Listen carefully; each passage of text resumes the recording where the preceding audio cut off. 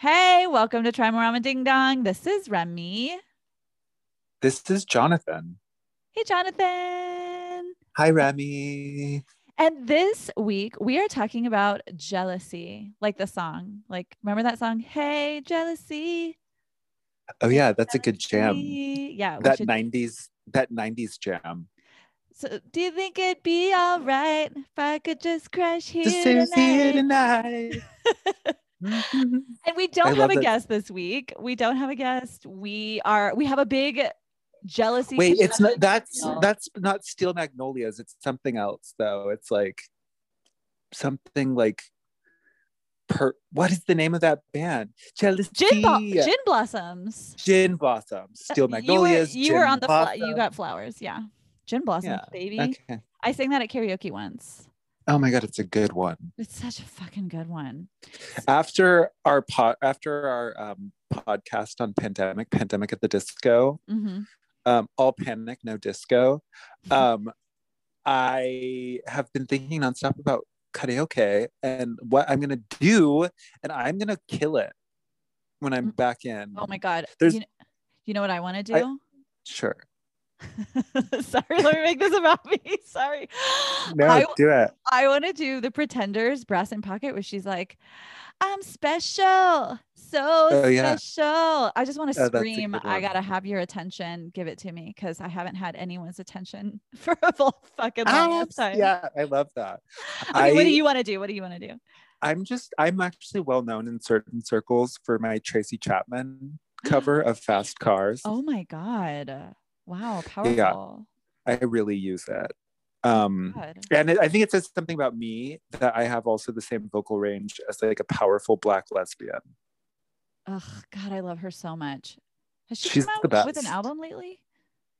I don't know, but I it's amazing that album. I've You've not listened to it lately. It's all very current still. And I think it was like 1986 is when she put it out, and it's like so current, you Yeah, because know? it's about like poverty and racism and classism and Yeah, all of yeah. that. She was fucking woke from the day she came out of that vajay. I mean, yeah, she's just, and that the whole album listens like a story. It's really good. It's a good listen. Okay, I It's a need to good one. revisit. I need to revisit. Good old Because Tracy. I was actually alive in 86, baby. I was born in You were 86. alive. You were there. Yeah, I was in November. I was there for a month. Um, I went for 9 months in a womb somewhere in the high desert of Southern California, just like rolling around. You were, yeah. And it's not like your mom was listening to Tracy Chapman. So you had to like search that shit out when you got out here. She was not listening to Tracy She Chapman. sure wasn't. Sure was No. not. Nope. How have you been? What's your week been like? You're good. I'm good. I'm in Tucson and it was 85 degrees today. And like, Oof. I can't even tell you when the sun is out, I am like a different person. I'm like, was I sad for 6 months? I feel like I was sad for 6 months. Can't remember because I'm in the sun. Anyway, Yeah, that's yeah, no bueno. we went to the like expensive country club and just like waltzed in and we were like, margaritas, please. Oh, In the cool. little outdoor patio in the fucking 85-degree weather. I was like, I love yes. that. Yeah. What's going on with you? How's your day? How's your week? Oh my God, I had such a journey today. And well, it's a journey that bleeds in from last night into today. Oh my God. I haven't had Um, those in a minute. okay, yeah, I know, right? Well, okay, so last night I was gonna walk Truman, which is my dog, and I smoked a little weed before Sure. I went out, which is Sure. great Yeah. because I got a lot of shit done, and I was like, okay, I'm gonna get a little stoned and go walk Truman. Great. Which I usually do and just walk around the neighborhood and like listen to music. But there's been this shop that I've been like kind of ogling for a long time because they're like, it's owned by this like really cute, like older queer Asian guy. And like I've always like been looking at him in the neighborhood and like, oh my God, you look amazing. But it's like raw denim and it's like very something. So like Mm, everything's like $300, right? boo. And they have been closed because of COVID. Sure. So I've been like, and yeah, and I'm not going to spend $300 right now on pants No. or anything. But I was stoned in a good mood, and they were open, and it was like 30. And so I like walked by and I was like, oh my God. And it has this sign on the door and it says, please ring bell and someone will come take your temperature. And I was like, okay, kind of weird, but okay, I respect all of that, right? Like everyone should be safe. Anyway, this girl, a blonde girl, shows up at the door and there's no bell. And I was like, there's no bell, but cool, hi. And then she's like, can I take your temperature? I was like, of course, girl. And then she takes my temperature, sanitizes my hands. Great, I'm in the shop. And then the owner comes over and we start chit-chatting and I'm like flirting with them a little bit and like just like loving everything. And I'm just like feeling it because I haven't been inside a retail shop in months. Like 10,000 years. Yeah, like so long. Like precisely 10,000. Which I'm not like a retail person. I mean, I am. I like good things. I like quality things, but I also like taking care of things. Anyway, but my mom is coming to town and I haven't seen her in a year and a half. And we had just talked and we were going to go out to one nice dinner while she's here because she's only here for 4 days. So I was like, I need a good shirt. You need a look for dinner. I need something to look forward to. God damn it. Right. God damn it. Yeah. Just in the last, anyway. So he's like, oh, well, you're this size. He's like, I make these by hand and like, you're this size. And I was like, great. And then I'm like holding it up to my body. And then the girl, she says like, offhandedly, she's like, we're closing. We're about to close. And I was like, oh, okay. I was like, I'll hurry up. She's like, yeah, we have other stuff to do too afterward. And I was like, oh, okay. Well, he said it would fit me. So like, I trust him. He like handmade it. Right. And so I like threw it in a bag along with another thing. And I just like she ran my card. And then she said something else. Cause I was like, she's like, oh, like, hi, and I mentioned that my mom was coming. Anyway, she was like, oh, you're an oversharer. She said that to you? Yes. Oh my God. Which I am, but not in like, I didn't think like, I've been in retail forever and I would never give someone that feedback. Yeah, no, I'm sorry. That is not okay to say. It's not okay to say that. Yeah. Also, I also feel like it's anti-feminist. Like, do you know what I'm saying? It's anti lots of things. It's anti so many things. It's like misogynistic. Actually, jealousy kind of plays into the reason that I share so much is because in a way, when I overshare details that other people don't, like, oh, my mom is coming. In a way, it's because I'm trying to humanize myself and make myself less threatening to people.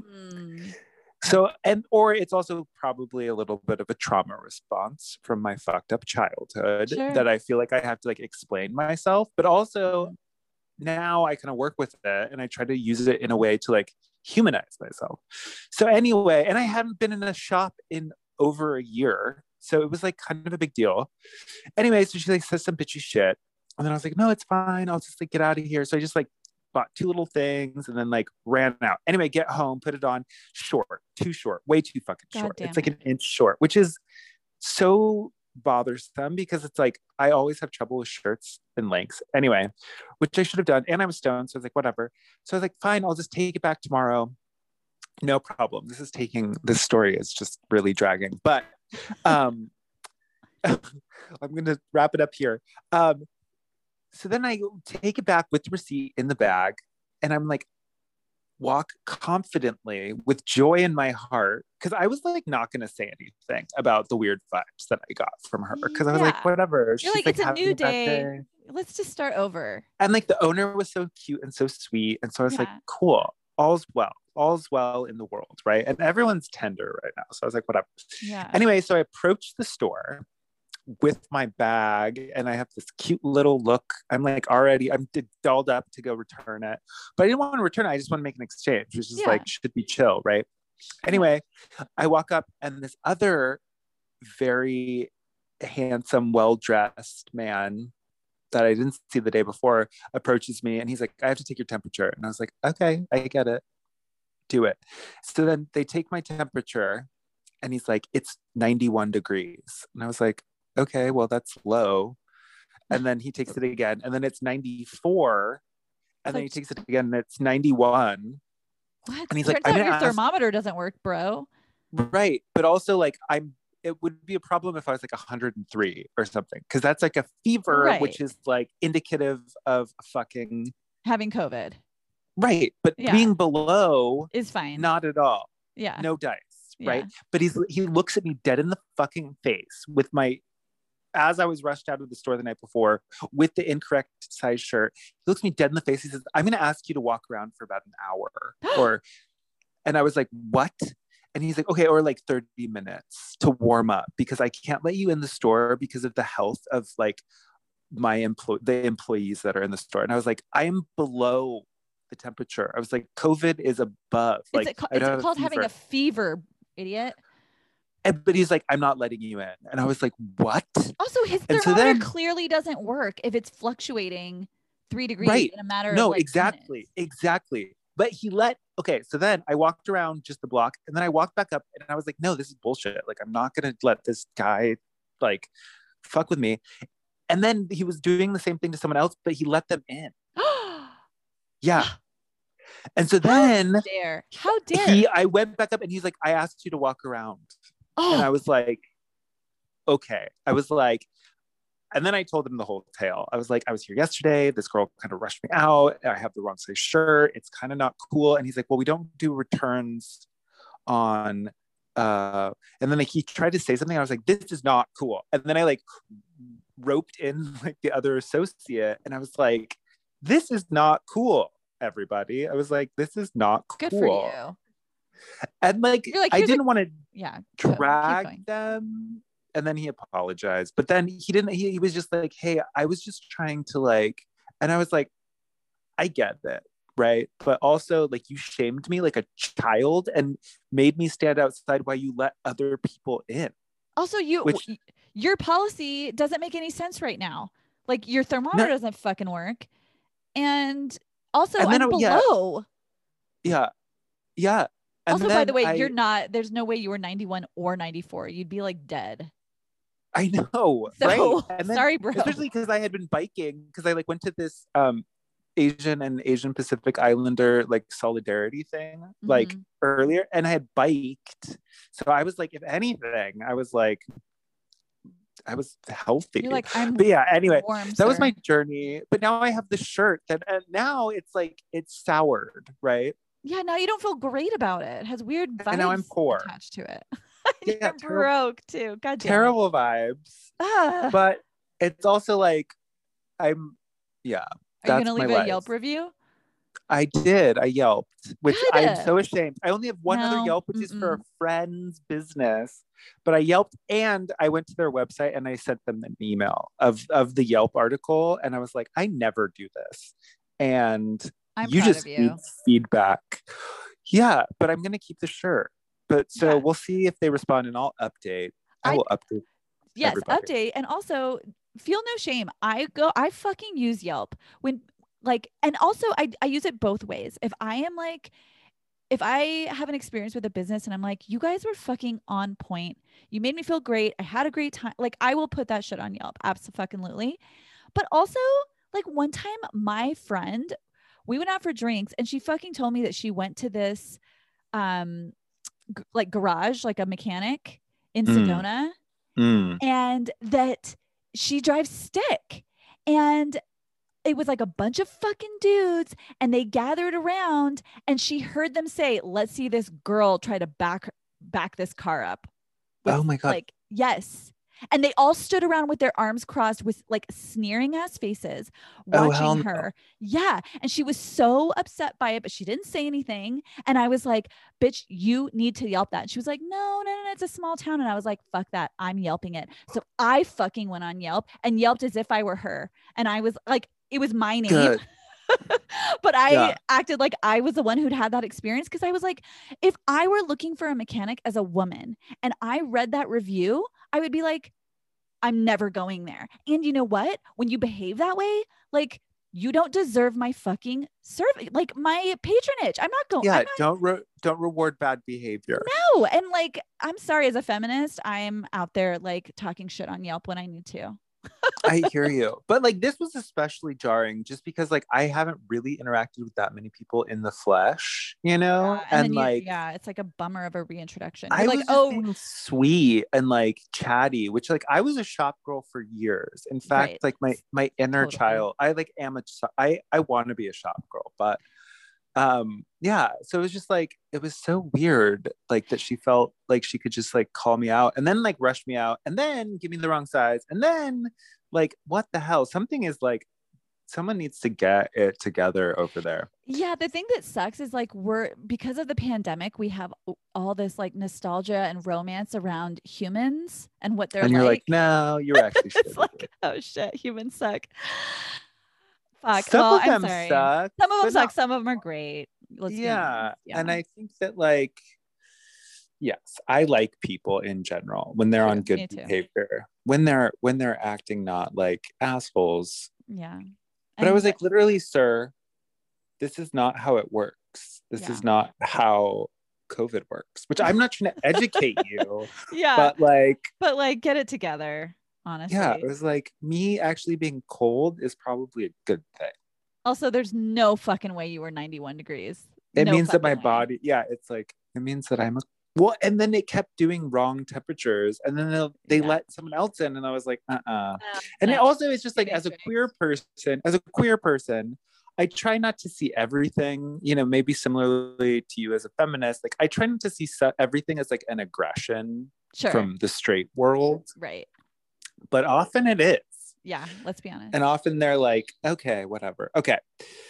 Should we jump in? Jealousy. Hey, that jealousy. Gin Blossom song is, I love that song. Hey, jealousy. Yeah, should I go?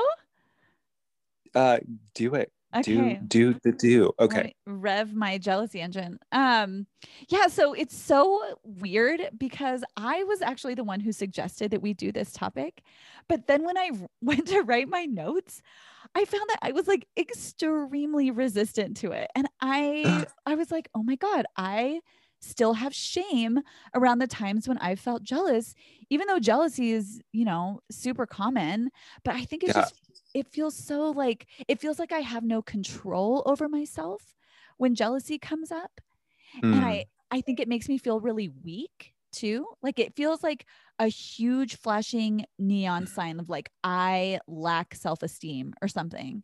But I don't like being on the other side of it either, really. Like there have been times when a friend has admitted they felt jealous of me, and that also has been extremely uncomfortable for me and honestly really sad, because at least in one case it ruined our friendship and I lost someone I was like very close to. So anyway, I'll start with my trauma light. This is my fat-free trauma niblet. And it begins in 19 Can I just speak to the niblet? No, I'm just kidding. No, but apparently envy, comparison, and jealousy and envy are similar, but they're not the same. But they're not the same. Right. Okay. Do you want to go through that real quick? I mean, jealousy and envy are similar, but they're not the same. And jealousy apparently always involves a third party seen as a rival for affection or attention. Oh. Whereas, yeah, right. I didn't know that. And then whereas envy occurs between only two people and is best summed up as like, I want what you have. Oh, okay, great. Because actually that means I have one jealousy story and one envy story. Okay. Great. I love that. But I think broadly speaking, I think most people interchangeably use the two. You know, that distinction doesn't outside. I didn't even know that. But I love that jealousy always involves a third person. Okay, well, that is the perfect segue into my story. So allow me to set the scene. It's 1994. It's middle school, 7th grade, June, end of the year. Hot. Boyz II Men has the #1 single, #1 in the charts. I'm wearing a bra because I'm becoming a woman. And so I'm on a journey. And I have 2 best friends who are in all my classes, Becky and Linda. Oh, fucking Becky. There's Becky always a Becky. Wherever there's jealousy, there's somewhere. There's a Becky. Yeah. Rebecca. So my God, when we used to make fun of people from Santa Barbara, we'd call them all Beckys and Chads. Oh, yeah. Because we were like, totally. Oh my God, Becky. Or like, what's up, Chad? Yeah. Eventually, like as she got older, she was like, don't fucking call me Becky. She hated that. Sorry, Becky. Sorry, Becky. She'll forever be Becky in my mind though. Go find Chad. So my dance troupe has a performance at Magic Mountain one morning. And so of course, you know, that day I skipped school to go with my dance troupe to be at Magic Mountain all day. We spend the whole day riding Viper 20 times or whatever the fuck that God, one yes. is. That has like 7 Ninja. Yeah, whatever it was called. And when I get back to school the next day, having missed a day of school, Becky marches up to me and is like, Linda told Ryan that you like him. Well, guess what? I fucking did like Ryan. And because I have Venus in Scorpio, that was a secret I was going to take with me to the goddamn grave. So immediately I do damage control. I let Ryan know in no uncertain terms that I have zero interest in him and that the mere idea is preposterous because, you know, I'm filled with shame and humiliation. And then I confront Linda, who like is like shocked and denies it. And I tell her we are not friends and she can kiss our note passing goodbye forever. And then also bye, because Linda. bye. And then also because I have Venus in Scorpio and I can fucking hold a grudge like, you know, a fucking rope on the side of a cliff. I proceed not to speak to Linda nor acknowledge her existence for all of 8th grade. Okay. Cause we're at the end of 7th grade right now. For over a year, I'm just like, fuck Linda. Like she doesn't even exist. Fuck her. Like until our freshman year of high school. And that is when I found out that actually Linda never said shit to Ryan. Becky fucking told Ryan and then motherfucking framed Linda as a ploy to ruin our friendship because she was jealous and wanted me to herself. Oh my God. Okay, but I'll say this, teenage girls, if ever God or goddess or cosmological being fucked up, just like, not that they fucked up on site, but like, why teenage girls are so cruel to one another and are so manipulative. I mean, obviously it's in reaction to all of the stress and pressure of being a woman and like getting and just like hormones being crazy, but also like evil. Also, it's like there's so much sadness, you know, like there's so much sadness about like being who, like, is it okay to be who I am and whatever. And, you know, that is my trauma light around jealousy. But like the truth is, you know, I was part of this. What is it? What is it called? Schadenfreude. Schadenfreude. You know? We have a German term. Yes. Schadenfreude. Which is where when you like actually enjoy watching someone else suffer, which I think is like I think she was absolutely thrilled to see Linda completely left. You know, just shut out because I shut her the fuck out. And you know, and it was just like me and Becky. But I do think like, and eventually I found out because Becky, she didn't tell me straight out, but she was basically like, I might not have maybe I told Ryan, I don't know. And I was like, girl. Oh no.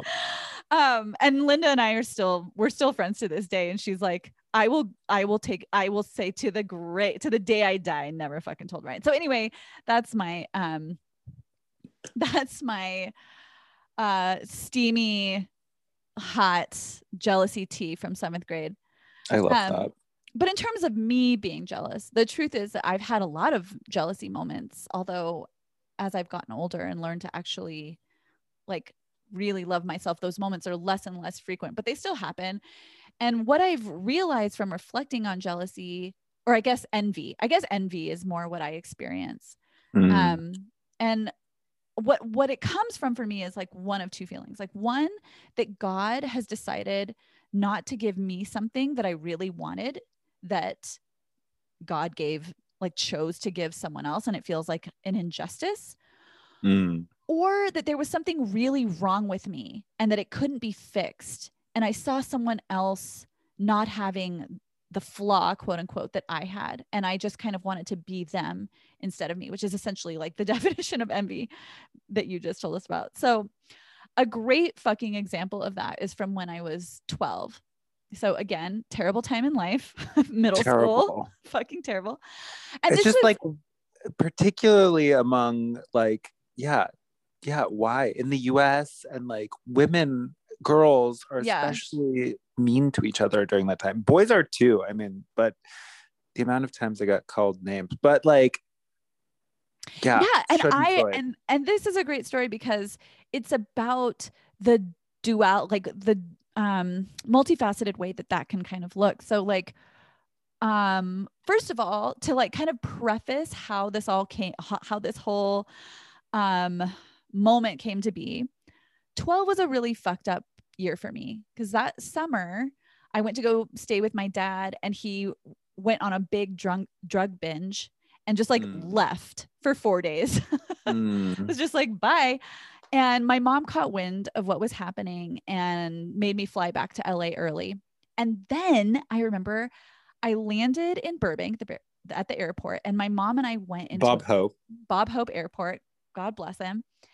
And we went into a bathroom stall together. And when I sat down to pee, she saw blood on my panties and was like, Remy, your panties. And I was like, I just looked at her and I was like, Mom, I've been pooping myself for 3 days and I can't stop. Yeah. I had no fucking idea.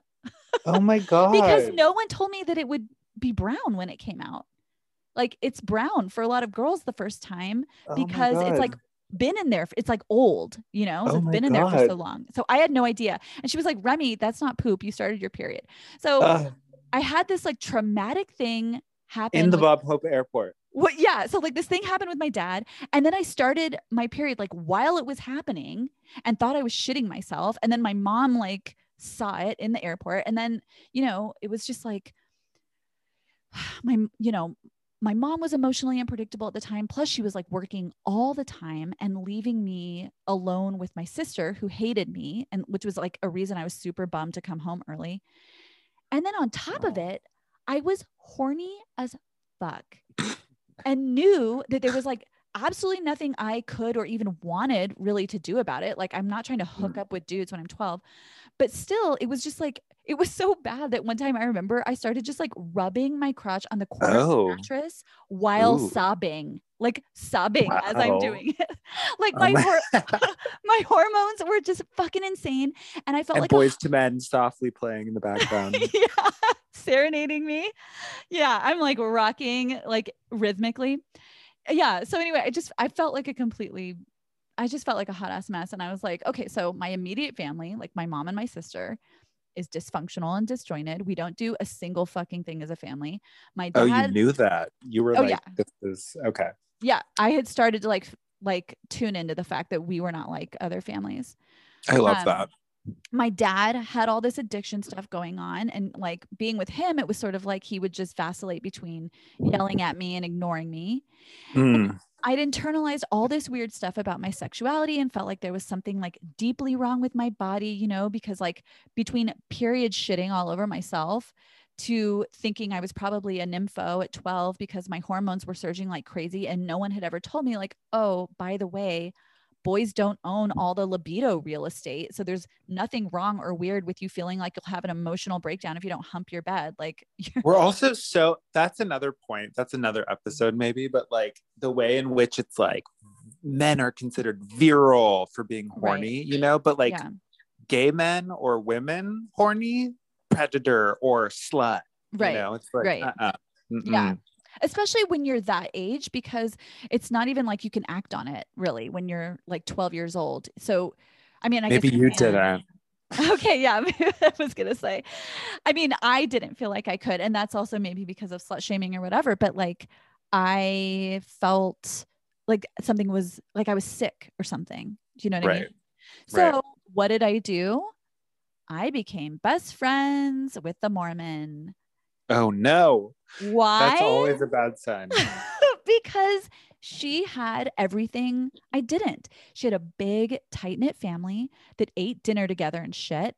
They lived in a huge, like we lived in a tiny little apartment because I had, you know, a single mom essentially because my dad didn't pay child support. So, you know, we lived in this little tiny apartment. They had this big, huge, beautiful house on a Mormons always have the big house. Yeah, they have big houses. Like this one was like the top of, like literally the top of fucking Burbank.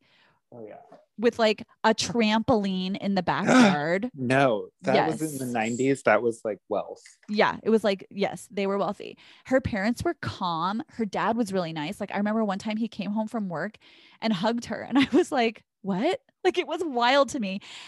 And then he did this thing. He hugged you. No, he hugged her. Oh, okay. And that I was like, my dad didn't like come home from work and hug us, you know? Anyway, and they did this thing where like he came home and she like ran up to him and like jumped and like gave him a big hug. And then they did this thing where she put her feet on top of his feet. And then like he walked around and she was like balancing on top of his feet and like walking her basically. And I bet she's really well adjusted. Yeah. She's like, thriving. She is literally a lawyer and the like mother of 5 or something. I see her on Facebook. She teaches Zumba and shit. Has no debt. Yeah. I was like, yeah, the whole thing, I was like, what is this? Like, your dad's happy to see you. It honestly fucked me up so bad because it was everything. Like, not only was it everything that I wasn't, my family wasn't, but it was literally what I had prayed for years, starting at like 5 or 6 years old. Like, it's also kind of a capitalist construct, but that saying, that adage, like, comparison is the thief of joy. But yeah, anyway. It was stealing your joy, girl.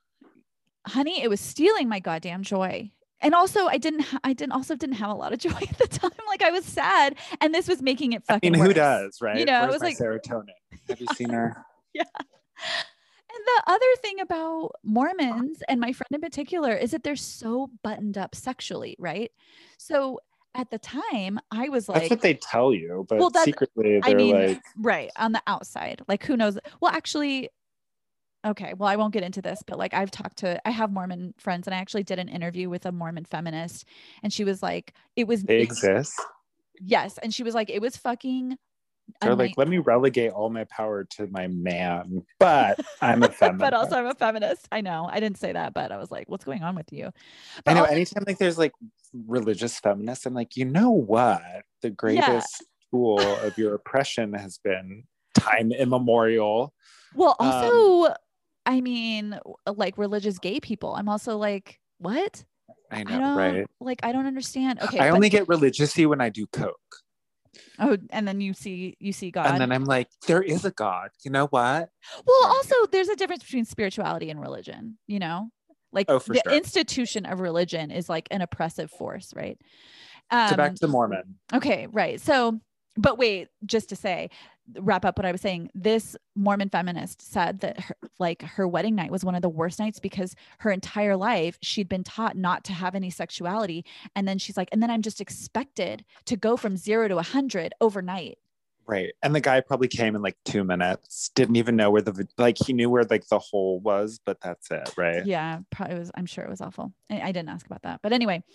That would have been my first question. I've been like, did he know was the clitoris? Was the D? How was the D? But did he find the clitoris? So here I am, like, I'm over here, you know, humping a mattress and crying, and I'm like 100,000%. My friend's never done that, you know. So I thought, like, I'm like, she doesn't talk about sex. She's too sweet, I'm sure, to think about sex. Like, her dad doesn't have a stack of porn for her to pour over in his closet. Like, she is perfection, and I'm just the actual literal embodiment of like biffing it up a flight of stairs, you know? Oh, yes. So there's just this like constant striving to be her, to be modest, polished, polite, self-assured, orderly, like cute, but simultaneously completely asexual, you know? So I hung out with her all the time. Pooping. Yeah. Like, not period shitting all over yourself.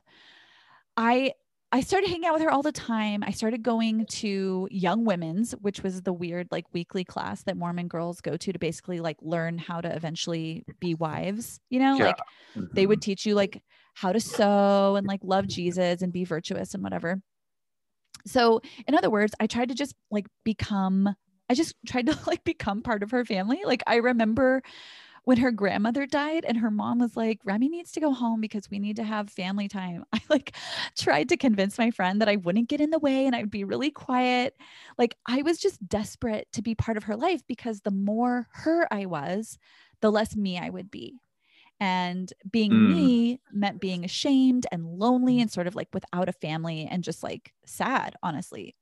Right. So this all came to a head when I joined the all Mormon hip hop dance troupe that she was in. What? Yes. Wow. I'm learning a lot about Mormons. And I had been in it for nearly a year, I think, when this new girl, and by the way, everyone in the class is Mormon except for me. So this new Mormon girl joins the class. And there was this dance move that we did where we were supposed to like wiggle our hips, right? And the new girl, and it's like, it's a conundrum, right? Because it's like, because you're going to hell. Right. You're going to hell if you do this move, but also they're telling us to do this move, but also like do it in a way that's like not sexy, but it's also like inherently a sexy move. Right. Yeah. So this new girl comes in and she fucking gets down during that part. Like homegirl was about it. She went low, she went hard, and it was like sexy times up in the Mormon hip hop class. And when my friend and I went to get a drink from the water fountain in the lobby, I pulled the ultimate shitty jealousy move, or I guess envy move. I immediately started talking shit about this girl's dancing and how it wasn't modest and it was too sexy. Oh my God. Yeah. And my friend like fully agreed with me. And we just like dragged this girl together, which would have been fine. However, this younger girl who happened to be standing by the water fountain in that moment, who wasn't even in our class. Okay. Like there's so many tropes in this whole situation. The water fountain. Yes. Yeah. God. And this younger girl who's like not in our class, by the way, so like, if you're out there, girl, like you were not even in our class. Okay. She heard me say that, marched back into the dance studio. She's Mormon too.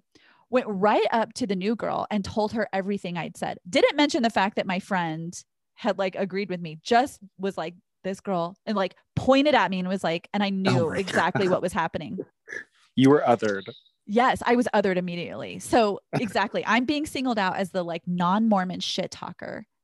So I get a talking to for not being nice and like not being welcoming to this new girl, which is very not Mormon of me. They're just like the goddamn nicest. Choose the right. Yeah. So here I was trying to fit in because of how much I wanted to be like my friend, and it totally backfires. And now I'm the asshole. So, after it happened, yeah. Were you going to say something?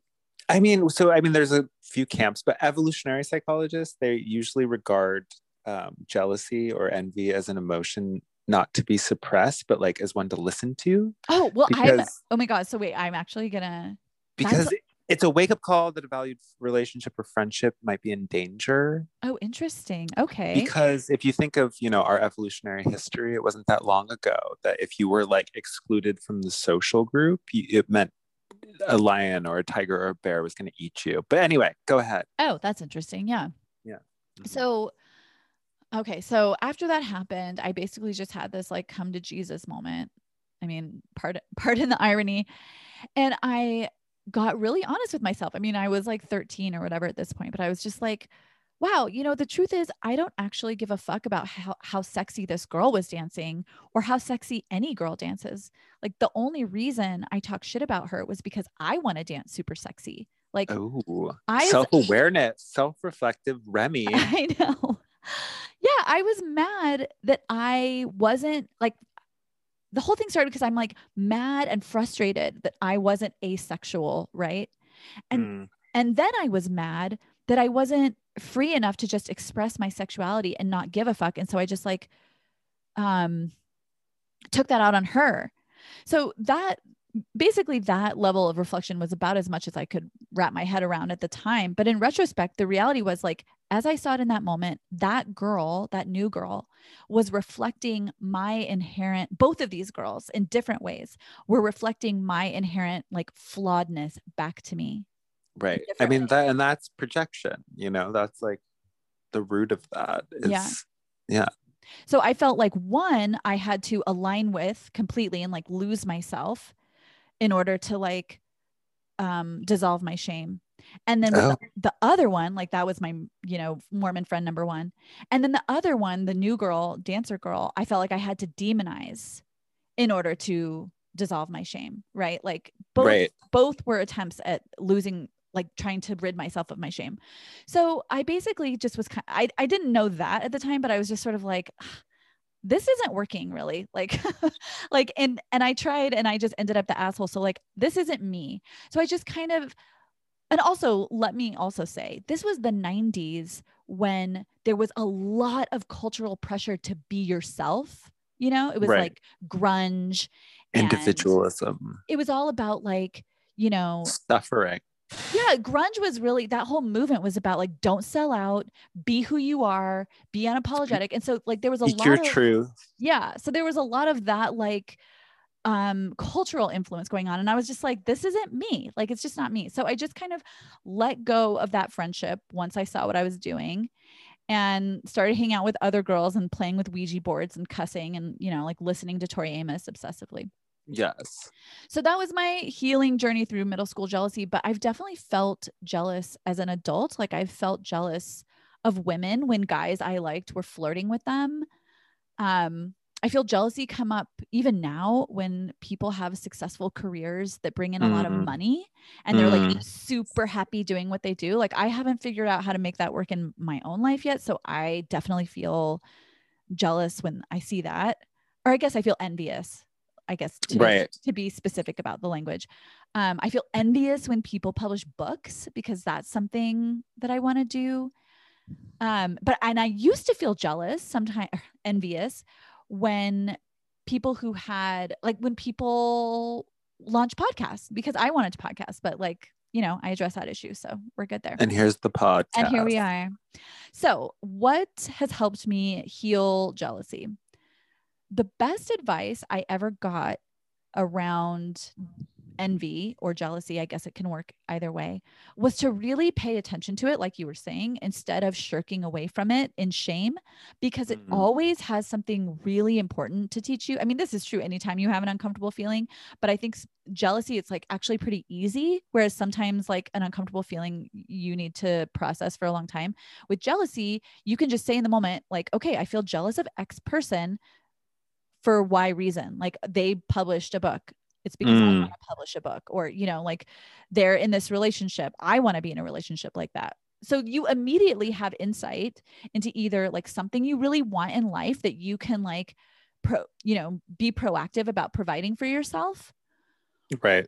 Or like in the case of my Mormon friend and me, like maybe you're holding on to shame, and it's not this person at all that's the issue. The issue is that you've denied love to a part of yourself that needs your attention and needs to be nurtured, and is honestly probably something that lots of other people experience, you know? So by hiding it and shaming it, you're actually preventing yourself from being seen and loved and accepted by others too.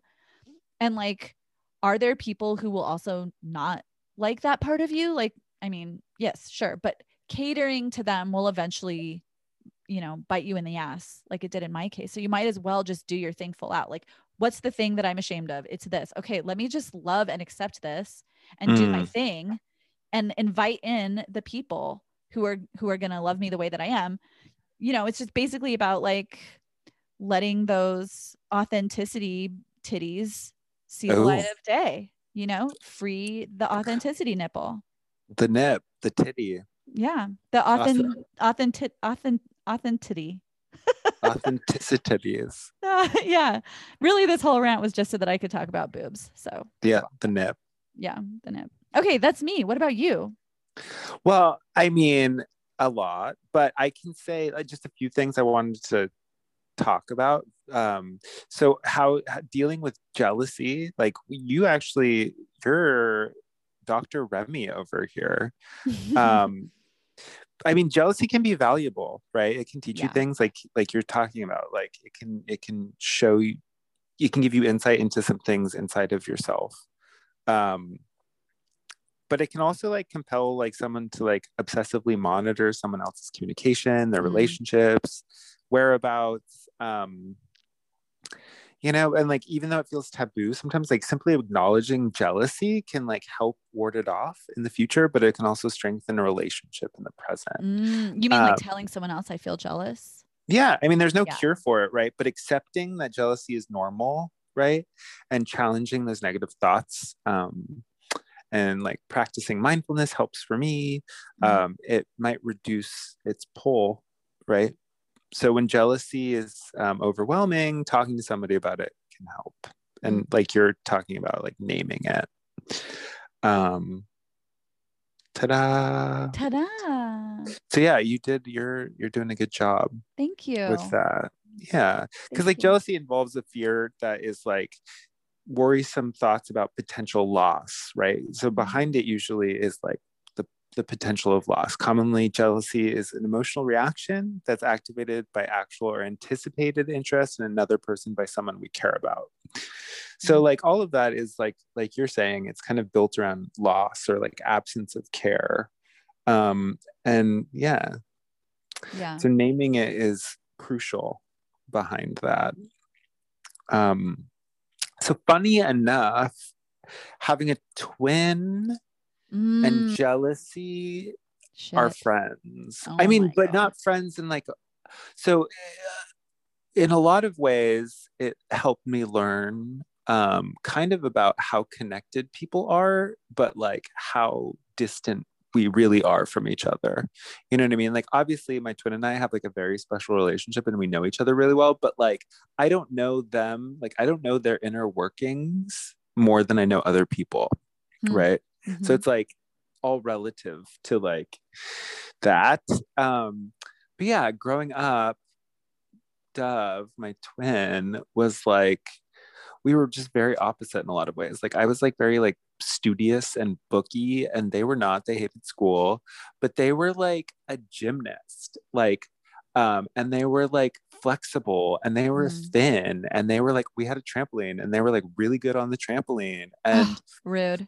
Yeah, they also had rollerblades, and they would and they would like do these like really intricate, and like that was the time when like, you know, Nadia Comaneci, and like we had like all of the icons in like roller skate or ice skating, and like gymnasts, and like there was like, you know, Michelle Kwan was big, and as like two little queers in like suburbia with like Christian parents, it was like, that was like kind of, we would like collaborate and like plan these like rollerblade like routines.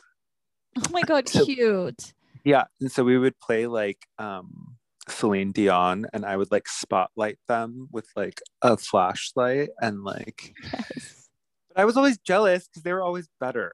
They were always like much more live and like flexible and like better at it. And they could do all the tricks. And I would like, I was kind of chubby. So, but yeah, I think, and then like that jealousy kind of evolved. And what's interesting about jealousy in a relationship like that, because like most people don't remain such good or in close contact, right, with the people that they've had jealousy over time. Like your middle school friend, you don't necessarily but like my twin, I still have a really close relationship with, right? So it's like, it's interesting that jealousy, I don't think it's really changed. I mean, it's changed what the jealousy is, but like it's just chosen different forms, you know. But like at this point, I have very little jealousy of them or of their things or even their body or their, you know, we've done a lot of work around like, yeah, that. So, and do you think that growing up with a twin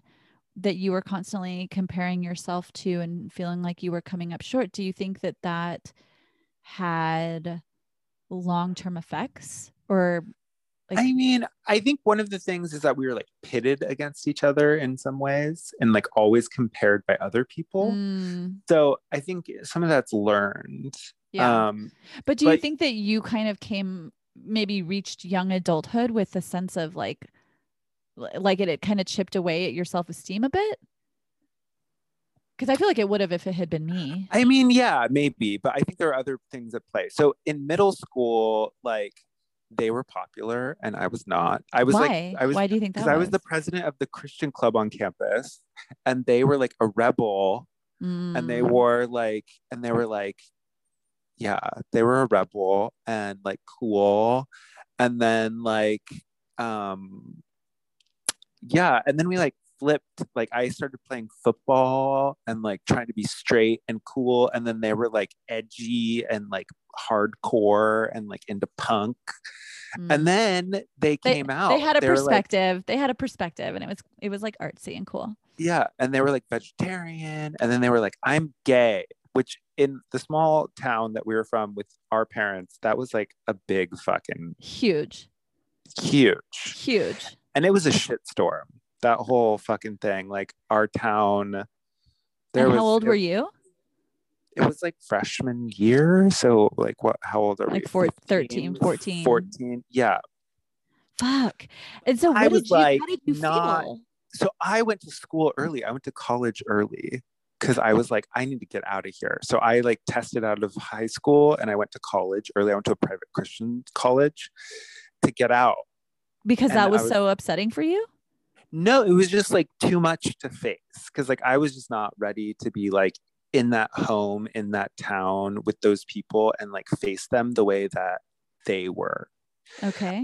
They ended up running away to Hollywood, actually, and like lived on the streets of Hollywood for a little bit. Just to clarify, we're using they because Dove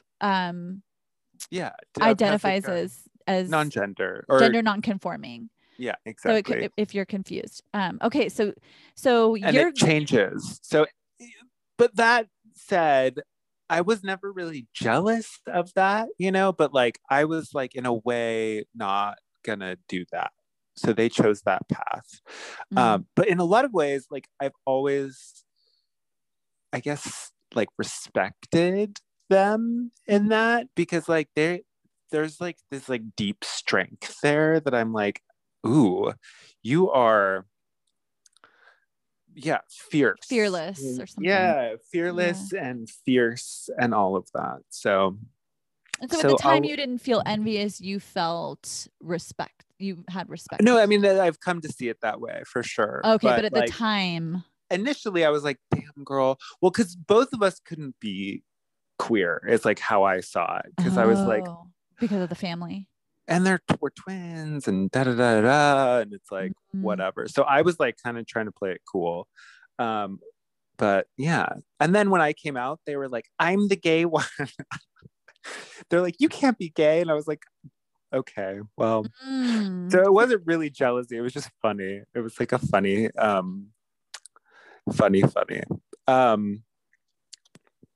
So yeah, but I think jealousy, and then we've only ever had like boys are funny between us. Like I don't think we're ever really jealous of each other or like each other's like boyfriends or whatever. But like there was this one boy that they had dated before I hooked up with them. And yeah, I guess there was some jealousy there, but like not jealousy of each other, just like, yeah, I don't know, jealousy, envy, those are like really interesting things to think about, right? Because they're kind of transient. Dude, if my sister, like, okay, well, actually, I don't get to talk because my sister did kind of hook up with a dude and then later he and I dated. Oh, that's kind of hot. No, I'm just kidding. No, but I was gonna say if that had ever happened, but it did happen to us. But there would be like really intense jealous feelings if my fucking twin, you know what I mean? Like if we're sharing partners at some point or like swapping or whatever, I think that would make me feel super shitty. For sure. So I guess I don't have a lot of stories, but I do have some recommendations for like kind of mitigating and confronting jealousy. Yeah, let's hear it. You want to hear? I do. Well, here we go. So just, kind of realizing that we make assumptions about other people's lives or other people's experience without knowing their entire story.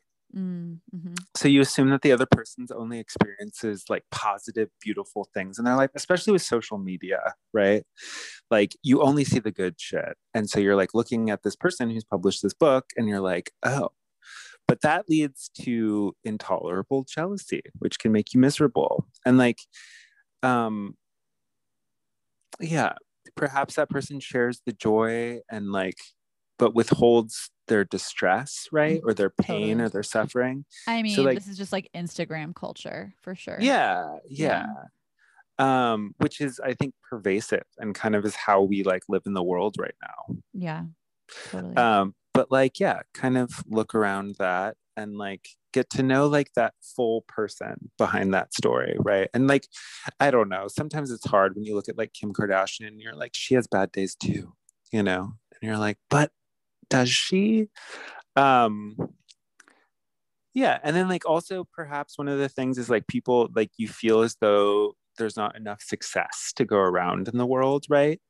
And like when you see someone else, or when you see someone else dancing really sexy, you're like, oh, like there's not enough success, right? Or there's not enough sexy dance moves in the world. Right. Like we can't both be the hot sexy Yeah. dancer. Yeah. And so like consider shifting that belief like to understanding that like there's a limitless supply of success in the world. Yeah. You know? That's and it's so like, key. That scarcity mindset can really lead you to feeling envious and resentful of other people's success, for sure. right. And like no one owns all the success, you know, it's not, I mean, Except which is maybe sad, Jeff Bezos. especially yeah, exactly. I mean, but that is interesting, again, capitalism, right? It's like accumulation models are built on this whole thing of like continuous growth. But when we're talking about things like success or like joy, right, those aren't like finite measurable material things, and like wealth is not joy, Right. but it 100%. helps, but it really fucking helps. We like it. Yeah. But yeah, changing beliefs around that. Yeah. And just knowing that, I think um, it can help you feel good about your own success and success of others. But yeah. And then, so similar to how I grow up, like knowing that like growing up in Western culture, we're taught to focus on competition rather than connection. So it's like ingrained in us to compete with one another. Totally. And like there's always the winner, there's always the best, there's always top of the class, there's always valedictorian, there's always the hot one, there's always the most popular, you know, all of these things. And that doesn't end in middle school, that perpetuates throughout the world, you know. And we're like, so kind of in a way capitalism and just our culture rests on this competition, right? So I think naming that and like rethinking the style of like how we relate to each other, yeah, you know, yeah, and like how do we turn competition into connection? So yeah, I think that's so focusing on like connection to others and like celebrating other people's joy, like I think that can really shift it. Yeah, it's so huge. And also, like, if you think about it, we used to live tribally, where everyone kind of needed to succeed in order for the tribe to do well, because we were interdependent. Right. But in these, I mean, that's certainly the evolutionary psychological like belief, or like, you know, that's what we think. What do you mean by that? I mean, that's like what the research is telling us around what jealousy is it's inclusion in the group. Used to be, like I said, it's like a if you get excluded from a group, you know, like that means death. Or if there's only so much food, that means death. Right. You know, so like competition is like ingrained in us evolutionarily. Oh, well, yes, but yes, that's true. And I was going to say that like maybe it's because I'm like, I guess if you're a hunter man, you know, and like you're the best hunter always, and then some other fucking guy comes along in the tribe and all of a sudden he's out hunting you, like, yeah, maybe you're going to feel jealous, but at the end of the day, like you're also going to eat well because this guy's hunting well and you're hunting well, whatever. So maybe there's like some, I don't know, something there, but like, I think with women, our history is more about like nurturing and gathering and you know, I'm sure I'm not going to say that there was never jealousy in tribes, but I do think that like there's been research recently that actually there's a myth, man the provider, which has been debunked. Oh my God, you're right. That's right. I read that too. Wait, please talk about this. I mean, just for a long time in a patriarchal system, we've had this myth that like, man, the breadwinner, man, the meat hunter, men, the hunters, blah, blah, blah. But they actually did analysis of like our ancient ancestors. And most of the calories and most of what was consumed was gathered by the women. That's right. And this is how and that the women, but the women would stay because, and also it was like a consistent caloric intake over time. So they would be like, getting like nuts, seeds, foraging, but it would be a store. Whereas like men would like risk so much and like burn so much energy to get like one animal, but like deer. that animal, yeah, and that was it. And it wasn't necessarily like the amount of exerted energy didn't really pay off. So anyway. That's right. But what I was going to say is that that's how brainwashed I've been, is that I read that same fucking thing and completely forgot. And just like was like parroting the thing that I've heard forever. Yeah. Interesting. Okay. Yeah. So were there more? Should we reveal? I mean, oh, yeah. I don't think we have told people that we're going to do a reveal. I did. Yes, at the beginning. Oh, you did? Okay, yeah. I'm sorry. Yeah, I have. Yeah. I mean, so like just maybe we've grown up to be taught to focus on competition and like to shift that to connection. I think that that's really like, that's huge. My core. And just like shift away from the idea that there are winners and losers in the world, because the world is not divided that way. And yeah, like, we're so binary. We're taught to be so binary in our thinking. But there is no winner and there is no loser, right? Yeah. And there's like, that's what I got. That's what I got. I love that. Those are my niblets. Those are your niblets. Yay. I love that. Okay. Big reveal time. Who our current jealousy situation is. Dun, dun, dun, dun. Okay, so the person that I found myself recently being like, fuck you, was my fucking therapist. Oh my God. Yeah. So as I mentioned at some point, my therapist broke up with me. She was like, I'm moving. I can't be your therapist anymore. Oh my God. And she was like, but I do these like little Enneagram group meetings if you want to come. And so it was like a Zoom meeting. And so no one was coming but me. And so like while we would like wait for people to come and they never did, she would kind of tell me what was going on in her life, which had never really happened as my therapist, because it was always like, focused on me. Right. So we're talking and she's like, yeah, I just was really reflecting recently and like, I'm so in love and I have this great relationship with my husband and we have this beautiful family and I love the work that I do. I'm finally like, I just love everything that I do.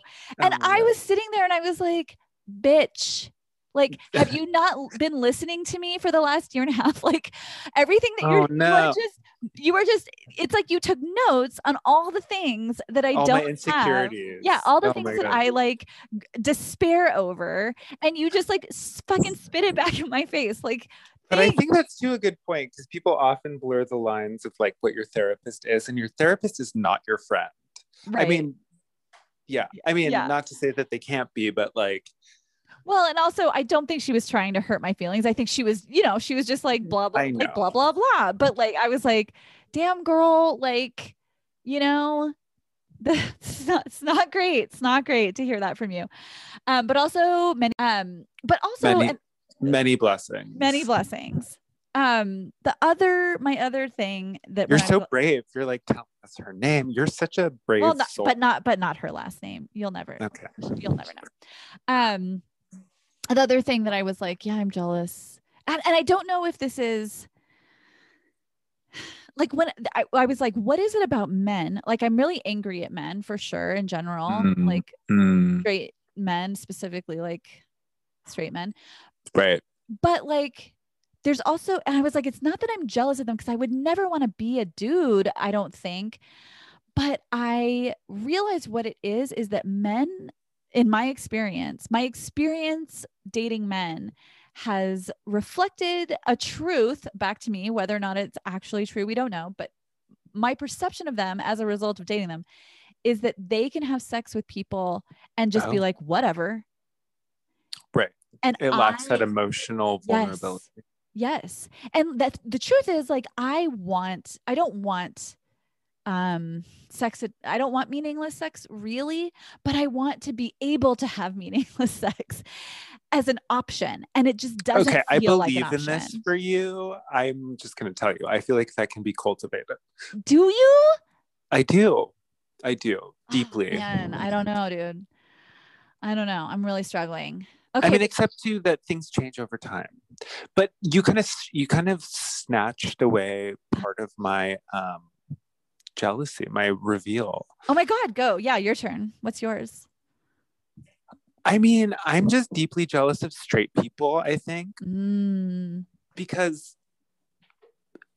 I mean, that sounds anti-queer, but it's not in a way, because it was just like learning to live in a world that was not meant for me, right? And like growing up, like all of the trauma that was like shored up, like even to this day, like my mom can't tell me that she accepts me as a gay person, right? She thinks there's like some day that I'll like pray it away or something.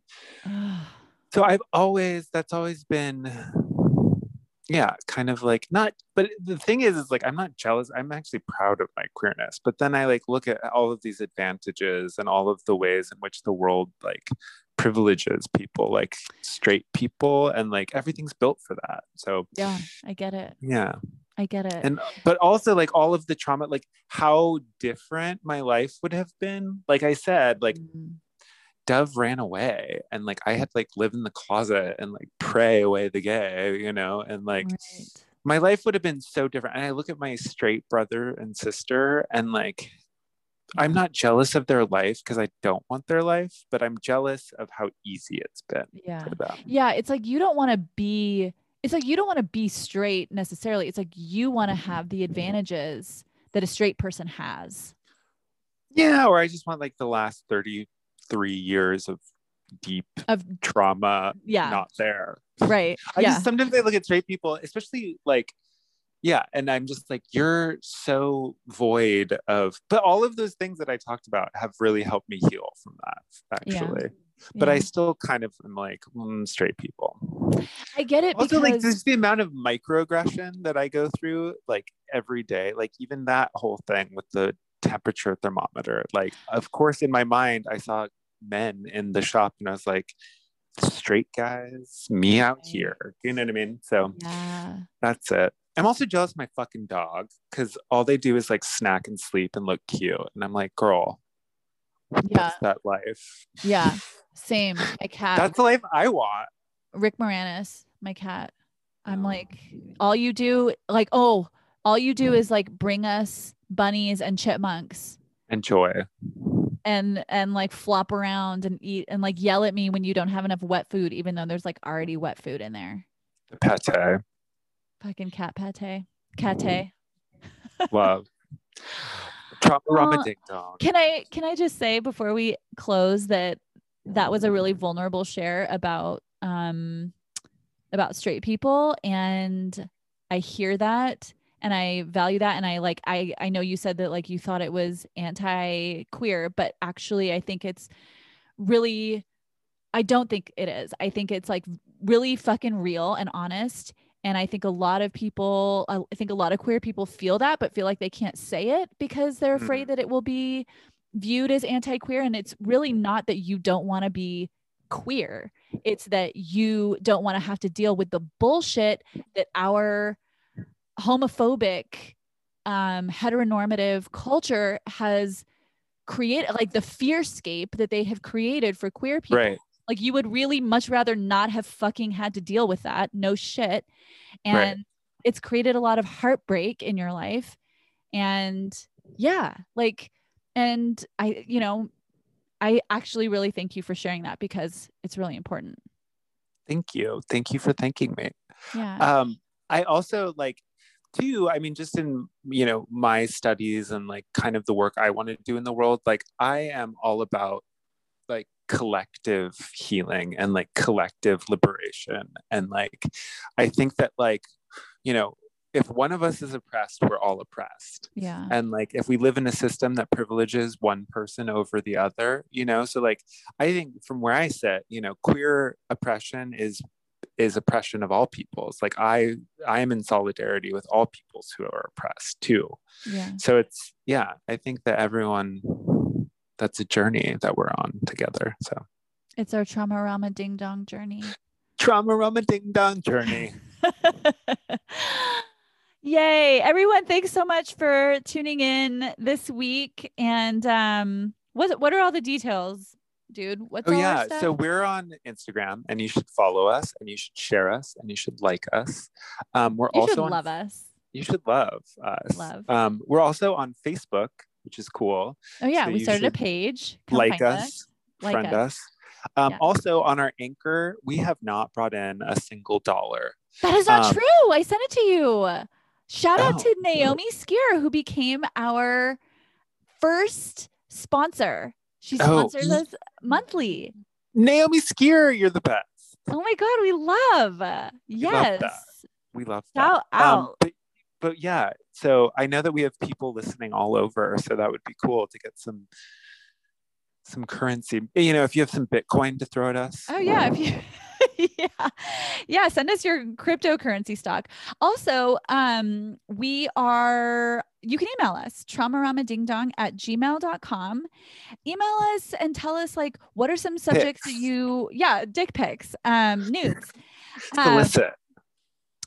Tell us like what you want us to talk about. If you have any subjects that you're really interested in, or stories of your own, trauma lights or trauma heavy, if you want to go there and like tell us what's going on, interact with us because we're excited. We are excited. Yeah. And until next time. Trauma. Rama. Ding. Dong. Bye. Bye. You have a beautiful singing voice. Oh my God. Yeah. Okay, bye.